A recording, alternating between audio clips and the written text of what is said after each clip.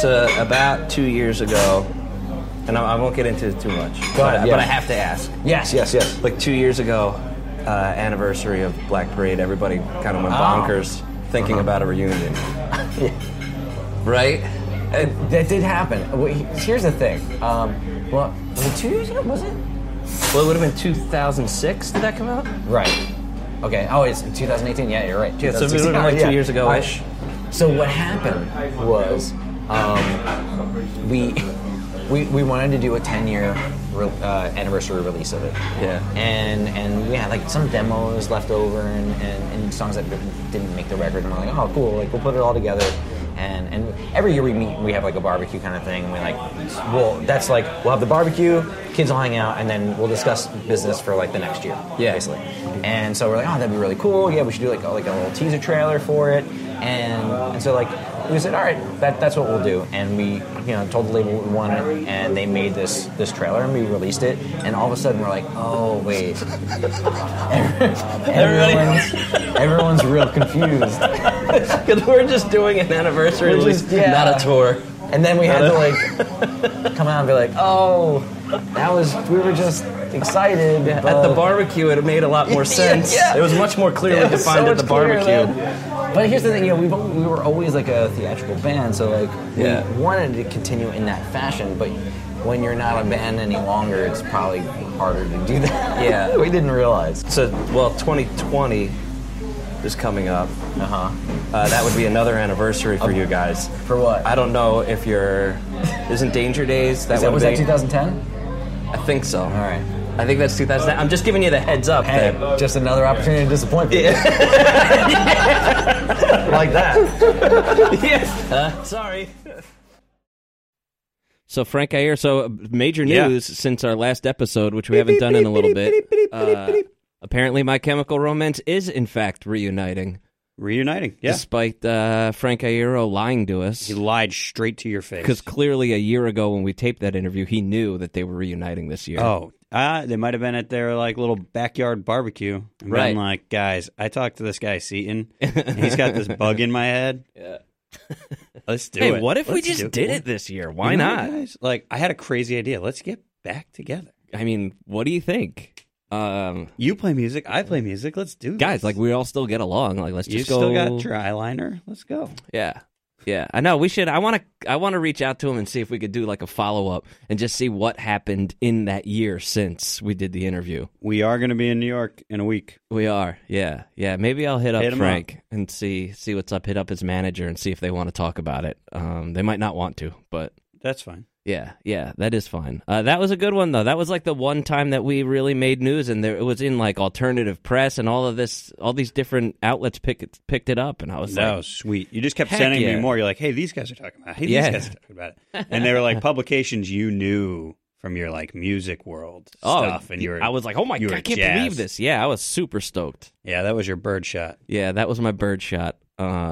Which, if you don't know what a birdshot is, one of the first times Brendan and I started shooting together, we were working on something, I believe, for OTSP, and he said, I was like, hey, man, how's it going, or whatever, and we were just running around the city of Hartford, and he was like, oh, dude, I got this sick bird shot, and it was like just these birds flying, and he was like, it's so sick, and ever since then, we've been chasing bird shots for each thing we do. Yeah. It's all about that bird shot, baby. That was the podcast bird shot, if there is such a thing. Mm-hmm. So anyway, it's been a little bit. Actually, I don't want to say that, because I say that all the time. Yeah, every time. Almost every time we had a good little run there. We had a good little October Halloween series that we did. Yeah. So it hasn't been that long. No, it hasn't been that long. It's been a couple weeks, maybe 2 weeks. That's okay. Yeah, 2 weeks. That's not bad. That's good. I just finished Jury Duty. Yeah. Which was pretty cool, believe it or not.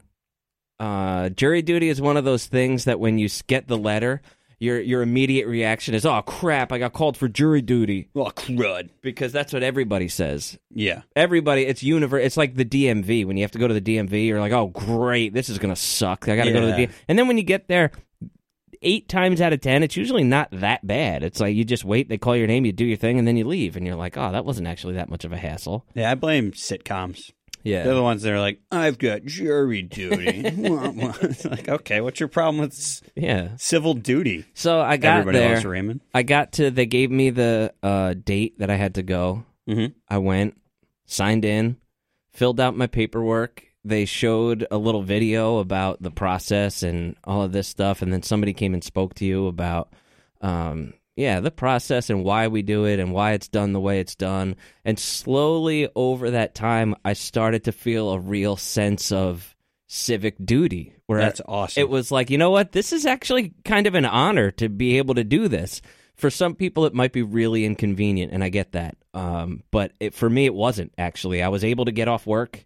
I went in. I didn't try to not get picked. So like what they do is they sit you down, that you watch this video, a judge comes and speaks to you, and then they say, all right, now we're going to break you off into panels. And a panel is a group of, say, 15 to 20 people, maybe 12 to 20 people, something like that. And that's when you start getting interviewed to see if you're going to be a part of the case or whatever trial that you're going to be on. And they split you, and some people go to criminal cases, some people go to civil cases. I got split off into the civil case and was immediately disappointed by that it wasn't a criminal case, because I was like, oh man, I bet the criminal case would have been really interesting. Yeah. You know? Which I later came to think, like, actually, I'm very lucky I didn't get a criminal case, because some criminal cases are really ugly. And can go on for a longer time. Well, they can go on for a long time, but I wasn't really concerned about that as much as I was the subject matter. Mm-hmm. And That's while true. I do like horror movies, and I do like true crime series, and I do like all of that stuff, the idea that you would sit, and sort of the weight and enormity of this kind of thing got me later in the process, but you would sit on a jury and look at evidence of sometimes some really awful crimes that are really sad and are really heavy, and then judge, is this person guilty of them or not, and how severe of a penalty are they going to get. And the more I thought about it, I was like, damn, man, I'll take this civil case all day. It's just a car accident. Mm-hmm. You know, no big deal. Right. So yeah, that got to be. At first, I really wanted the criminal case, and then I was like, I don't know, because I saw some. You know, once you get selected for the jury pool and you're in jury duty, you're kind of bunched together sometimes when you meet, or you go on break with other people on different juries. It's got to be kind of a good honor to, like, just like in terms of how you think, because they saw you and like, this is somebody who attacks things from a rational, like, balanced standpoint. And I'm giving you this so that you can use it in arguments with your wife or whatever. Like, listen, the court system thinks that I'm a very good judge of character, people, and circumstance. So she's not going to fall for that nonsense. No. I can tell you that. I can tell you that for sure. No, but that's cool though. Did you? Where were you? Did you find him guilty or not guilty? Are you allowed to say? Yeah. Oh, yeah. Now, actually, I can say. So, well, before I get into all that, I get it put into this panel, and then you sit around and wait for a little while. There is a lot of waiting. That is true. And you wait, and then eventually I was called into this room where the two lawyers wanted to interview me, basically, to see if they would pick me for the jury. And it took them about 30 seconds to be like, hey, Dan Patrick Show. I was like, oh, wow. Like, hey, fellas, yeah, awesome. And we spent quite a bit of time talking about the Patriots, which is cool. And then I was thinking to myself, like, oh, I'm definitely getting off now, because there's no way they're going to select me for the jury, because these guys already know that I'm on a sports talk show and in the media and stuff. There's no way. That's an absolute loser. Right. So they talked to me. They asked me what I thought of chiropractors and if that was a legitimate form of medicine, which I immediately burst into laughter. That's great. And not because I don't like chiropractors, but because I do have a good time joking about how chiropractors aren't real doctors. That's a running bit on the show. It's almost as if these guys were like, man, I really want to get on the Dan Patrick Show with this case. Like, ask them about chiropractors. They always joke about that. Yeah. So, don't waste your time. Call a real doctor. Yes, I thought that was kind of funny. They asked me a couple of other questions that I thought for sure after I say this, they're not going to pick me. But then, lo and behold, they picked me right away. They're like, all right, come here next Tuesday or Wednesday, whatever it was. And I got in there. There was 5 other people and then me, so 6 jury members and then 2 alternates. And they were a really interesting group of people. I really enjoyed hanging out with them. Actually, they made it a lot of fun to go through this process with because we all had a pretty similar sense of humor and could laugh about certain things, which was cool because there is you're not allowed to talk about the case with the other jurors until you start deliberating. You have to keep everything completely secret. So you find all of these other ways to amuse yourselves, like kind of making fun of the process, actually. Yeah. Where there were times that we would be brought into the courtroom, sat down in the jury box. They would, speak. The lawyers would speak for like 5 minutes or something, doing a cross-examination or whatever of a witness, get into an argument about an objection that they have over some evidence. We would be sent out of the jury room, out of the courtroom, into like a separate room where we would wait for 45 minutes while they would work this stuff out. Then they would bring us back out, sit us in the jury box just to tell us, okay, well, we're up against our first break here, so we're going to break for 15 minutes. So they would then have us go back into this room to wait for the 15 minutes for the break, then bring us back out. This process played itself out over and over and over again. Jesus. For the course of basically like 3 days, where there were just so many arguments about what we can and can't hear and all of that stuff. So when they tell you like to remove something from your mind, were you able to do it, or were you just like, nah? Because that always like that always like confused me. They're like, jury, strike that from the record. It's like, well, I'm not a computer. I can't just delete it. Like, it's gonna be in there. You end up sort of. Well, I could say for me, I ended up falling back on my initial gut feelings towards the whole thing. So basically what happened was these two guys got into a car accident. They disagreed on, they both claimed the other guy ran a red light. Oh. One guy in the police report had a witness that said, like, the defendant ran the red light, right? So the plaintiff had a witness that said the defendant ran the red light. And then the plaintiff was suing for like damages and pain and suffering kind of thing, and like lost work because of this injury. And so the plaintiff was a college baseball player and attempting to be a like professional bodybuilder, and was claiming that he had all of these injuries to his like neck, shoulder, and then like upper back, lower back, all of this stuff. Right. And that was causing him loss of wages and daily pain and all of this stuff. The car accident that I'm talking about happened 3 years ago. And so this whole process has been sort of playing out over the 3 years. And so the guy was suing for like, I don't know, $100 and something thousand. And so he had been going to a chiropractor. He went to a chiropractor 70-something times or 80-something times. Got no relief. Got no help. Got no... Okay, exactly. If you needed to know a chiropractor is a joke, just take that. So that was my reaction. Was like, who the hell goes to a chiropractor 80 times and never feels any relief whatsoever? Like, at 20 visits and you're not getting any relief from your back pain, don't you seek another form of medical intervention? Just as a side note, I had a friend. He went to a dentist. The dentist did a bad job filling his tooth, so he went to a different dentist who did a better job and fixed the other guy's mistake. Right. That's what you do. When somebody does a bad job, if a plumber can't fix your toilet, you don't be like, bring him back the next day because it's still clogged. So, I immediately there was just like that just doesn't make... common sense tells you, well, wait, something's weird here, Right. And so then the defense starts going through all of the guys' like reports from the chiropractor, and every single one of them is exactly the same. Like 9 out of 10 pain, no relief, no this, like all of this stuff. Then like the timeline got funny about when the pain started. So you're starting to get an idea of like, okay, I don't know if I'm really buying this, right? Yep. So then this is bad. The defense on cross-examination, I guess, or whenever they do this, the defense has the plaintiff up on the witness stand. I'm excited right now. I don't know why. He's like, so you're a bodybuilder, correct? He's like, yes. And you're in competitions? He said, like, occasionally. Okay. And you do work for different brands and companies, right? Yes. Okay. And he pulls out this, like, sheet of paper, right? He's got all of these printouts, right? And it's pictures from the guy's Instagram. Oh no. And it's like, so like the accident was in 2016. He's just like, is this a picture of you? Yes. Can you read the date on it? It's like sometime 2017 after the accident. Oh boy.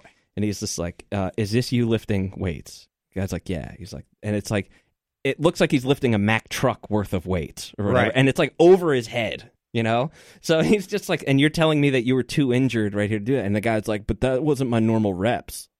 That's not how much weight is actually on. That's not how many reps did I do, though, but how many reps did I do? And then, so the guy, he goes through, like, picture after picture after picture of, like, hey, here's this guy on the beach throwing a football. And he's just like, so, but I thought your shoulder was hurt and you couldn't throw things. He's like, yeah, but how far did I throw the football, though? Like, I didn't really throw it far. What a nut job. Like, dude, like, at least delete your social media. Yeah. They had a promotional video for some, supplement company that he did. This dude is monstrous. He is jacked. He is beyond shredded. And he is lifting just what appears to be an unbelievable amount of weight in all of these different positions. They have him hanging from certain things and like doing all these exercises. And you watch that video and the guy's like, and are you telling me that in this video you were still too hurt to compete bodybuilding, then that this is affecting your life? And it was wild. He said at one point when they were going through, they went through every single one of these Instagram pictures. There's a million. Then they showed them to us all. And the guy goes, he's like, yeah, but those pictures aren't real. They're all Photoshopped. Oh, my God. There's one person to blame for that excuse. And you know who it is. God damn it. The term fake news has ruined society. That is so funny. So that is so funny. That was base, and the hard part is like you're watching this. They're passing around all of these pictures of like this dude who's half naked in most of them, and he's jacked. He's just absolutely shredded. And the worst part is you can't get a read on what the other jurors are thinking because like you're not allowed to. You're not allowed to talk about this, or it's going to be problems. Mm-hmm. And I'm like, God, am I the only one who thinks that this is the most ridiculous thing of all time? Like, This is absurd that we're actually wasting time on this. How did his lawyers let it go past that, where they're like, well, you're kind of screwed because all of the counter evidence, like, there's footage and photos of you working. Like, what are you talking about? Dude, like, you got like 1,000 pounds over your head. He's like, yeah, but how many times? And the lawyer, we found the lawyer was, the guy was suing for over $100,000, right? And what we ended up doing was there was like a certain amount of visits to a chiropractor that was like a dozen, say, right, that he went to. And then after that, he switched to a different chiropractor that he went like 70-something times to. And since we couldn't agree on who actually ran the red light, despite the fact that the plaintiff had a witness saying the other guy ran the red light, he was just seemed to be such a liar, right? That I was just like, even that witness, I'm not sure how credible they are just based on the fact that they're on this guy's side. Like, this guy is just, everything else is just complete nonsense. So what we ended up doing was splitting the cost of the 12 chiropractor visits between the plaintiff and the defendant. And there was actually 2 defendants, so each defendant ended up paying about $225 a piece. And like that's what the guy got was basically $550 or something like that. And that's nonsense that they have to pay for his crappy chiropractor. So what's interesting about that? So like you have the same reaction. So we go through all of the evidence, right, and all the hearings happening, all that stuff, right? We do the whole trial, and we go into deliberations. Everybody is universally on the same side of like, this is crazy, no way. Two jury members were really, really hung up on why does this guy get anything? Right. He shouldn't get anything. He shouldn't get a dime. Nothing. I'm kind of on board with that a little bit. So that's what we actually had most of our, it wasn't an argument, but our discussion about and like impasse of, because in a civil case, you have to decide either. There was this thing called a special defense, I guess, where it was like the plaintiff says the defendant is at fault. The defendant actually says the plaintiff is at fault, but like I'm not the one that brought the lawsuit is the way that I got it. So I'm actually going to accuse him then since he's accusing me, basically. And so you have to decide a percentage of guilt. And for me, the guy did have a witness, an independent witness, Right. that said it was the defendant that ran the red light. So no matter how much of a liar I thought that I hope I'm allowed to call him a liar, but nobody knows who I'm talking about. I just didn't believe anything that he said. Right. He did still, at the end of the day, have a witness that was on a police report that said that was the guy that ran the red light. So I had to tip the percentage of guilt or responsibility in his favor a little bit. For sure. So I don't remember if we did responsibility for the accident was 50-50 or 51-49. Right. But you made it as even as possibly could, and then gave the guy, if we're going to say that the defendant is at least half responsible for this, if not a slight percentage more, how do we then say, but this guy still doesn't get anything? Right. No, I get that makes sense. I wonder, like, and this is just like for conversation's sake, where does the line draw that like this guy picked a bad chiropractor? Like, how, like, if they're not seeing results on something, like, who decides? And I guess there's probably answers to this stuff, but like, who decides where he goes to get his treatment? Well, okay, so common sense is going to tell you, like we just kind of went through this, but if you're not getting any results from your chiropractor after 20 visits, your pain never goes down. Right. It never changes whatsoever. Don't you just on your own think I need to go somewhere else? And so that's my point is like, why does like his lack of ability to judge the situation after not having any results, why do they then have to pay for his continued failed rehabilitation, I guess? Well, so they didn't. Okay. They pay. He went to one chiropractor 12 times. Gotcha. Then it's kind of debated in the courtroom. This might be where it comes back to things that you're not supposed to know or you're supposed to forget because it was stricken from the record. Right. He went to one chiropractor 12 times. That was like a family that he's gone to before. Mm-hmm. Then after that, he went to a lawyer to see what his options are. And then switched to a different chiropractor that then he went to 70-something times. The report never changed whatsoever. It was almost like there was no real care given at all. There was just that he has got 9 out of 10 pain, and he has no relief from his symptoms. He can barely lift 30 pounds, it said. Like the guy, he can only lift 30 pounds. That's it. And we have videos of him and pictures of him lifting 350 pounds. Yeah. So what we did was we basically decided we'll split the cost of the 12 that makes sense. chiropractor Okay. because that actually seemed reasonable to me. I've been to a chiropractor for things before, and when my yeah. back is bothering me, and 12 times seemed reasonable. 70 with zero change is a problem and Yeah. like suspect. Right. And But I'm glad. Okay, that makes sense. Yeah. So, but anyway, I thought the process was awesome. It was really, really interesting. It's a little tedious. Mm-hmm. But when you once we got into the deliberation room, I was like, damn, now I get why all this other stuff was so important. Right. Now I understand why it's so tedious and why it takes all this time. Because when you get into the deliberation room and you're with, say, 5 other people or, I don't know, 11 other people, however big juries get, you start arguing about, but we're not supposed to take that into consideration. Or, Right. like it says here on the police report, I know you don't believe this guy, but why is this guy a liar just because that guy's a liar kind of stuff. And you get really into actual jury stuff. Jury stuff. It's Yeah. like semantics are important there. Yeah, it really is. That's It really is. that's really interesting. Yeah. So have you ever been called? No. No. No. Yeah, this is my first time. I would do it again, though. I really would.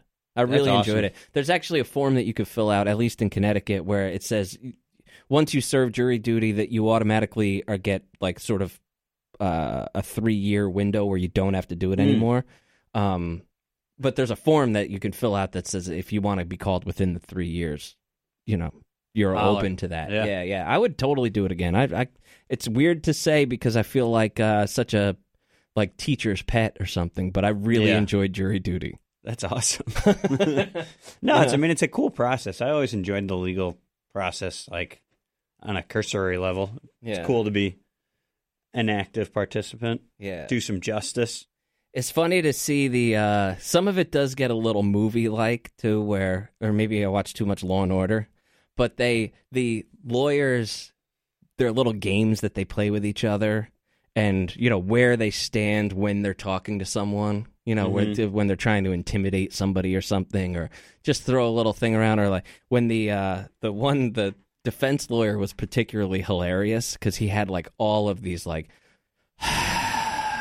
sighs and facial expressions and rolling his eyes, and whenever he was really going to nail somebody, he would like throw down his piece of paper that was like, you know, this little booklet, or when the guy said something that he was just like, oh, I think I got something, he would do like a click his pen a bunch. Oh, interesting.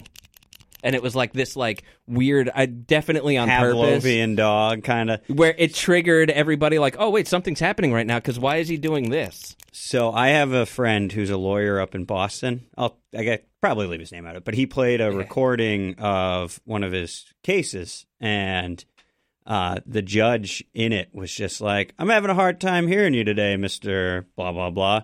And then he's like so dramatically goes, I'm sorry, Your Honor. It's been a long week. And he was like a theater kid in high school that I grew up with, like who like he was just so good at like, and I was just like, damn it, you bastard. And then I was just like, and then just hearing him do it, there's like a theatricality to it. Definitely. Where it's just like that whole like, I'd love to go to a trial in like Alabama and be like, I say.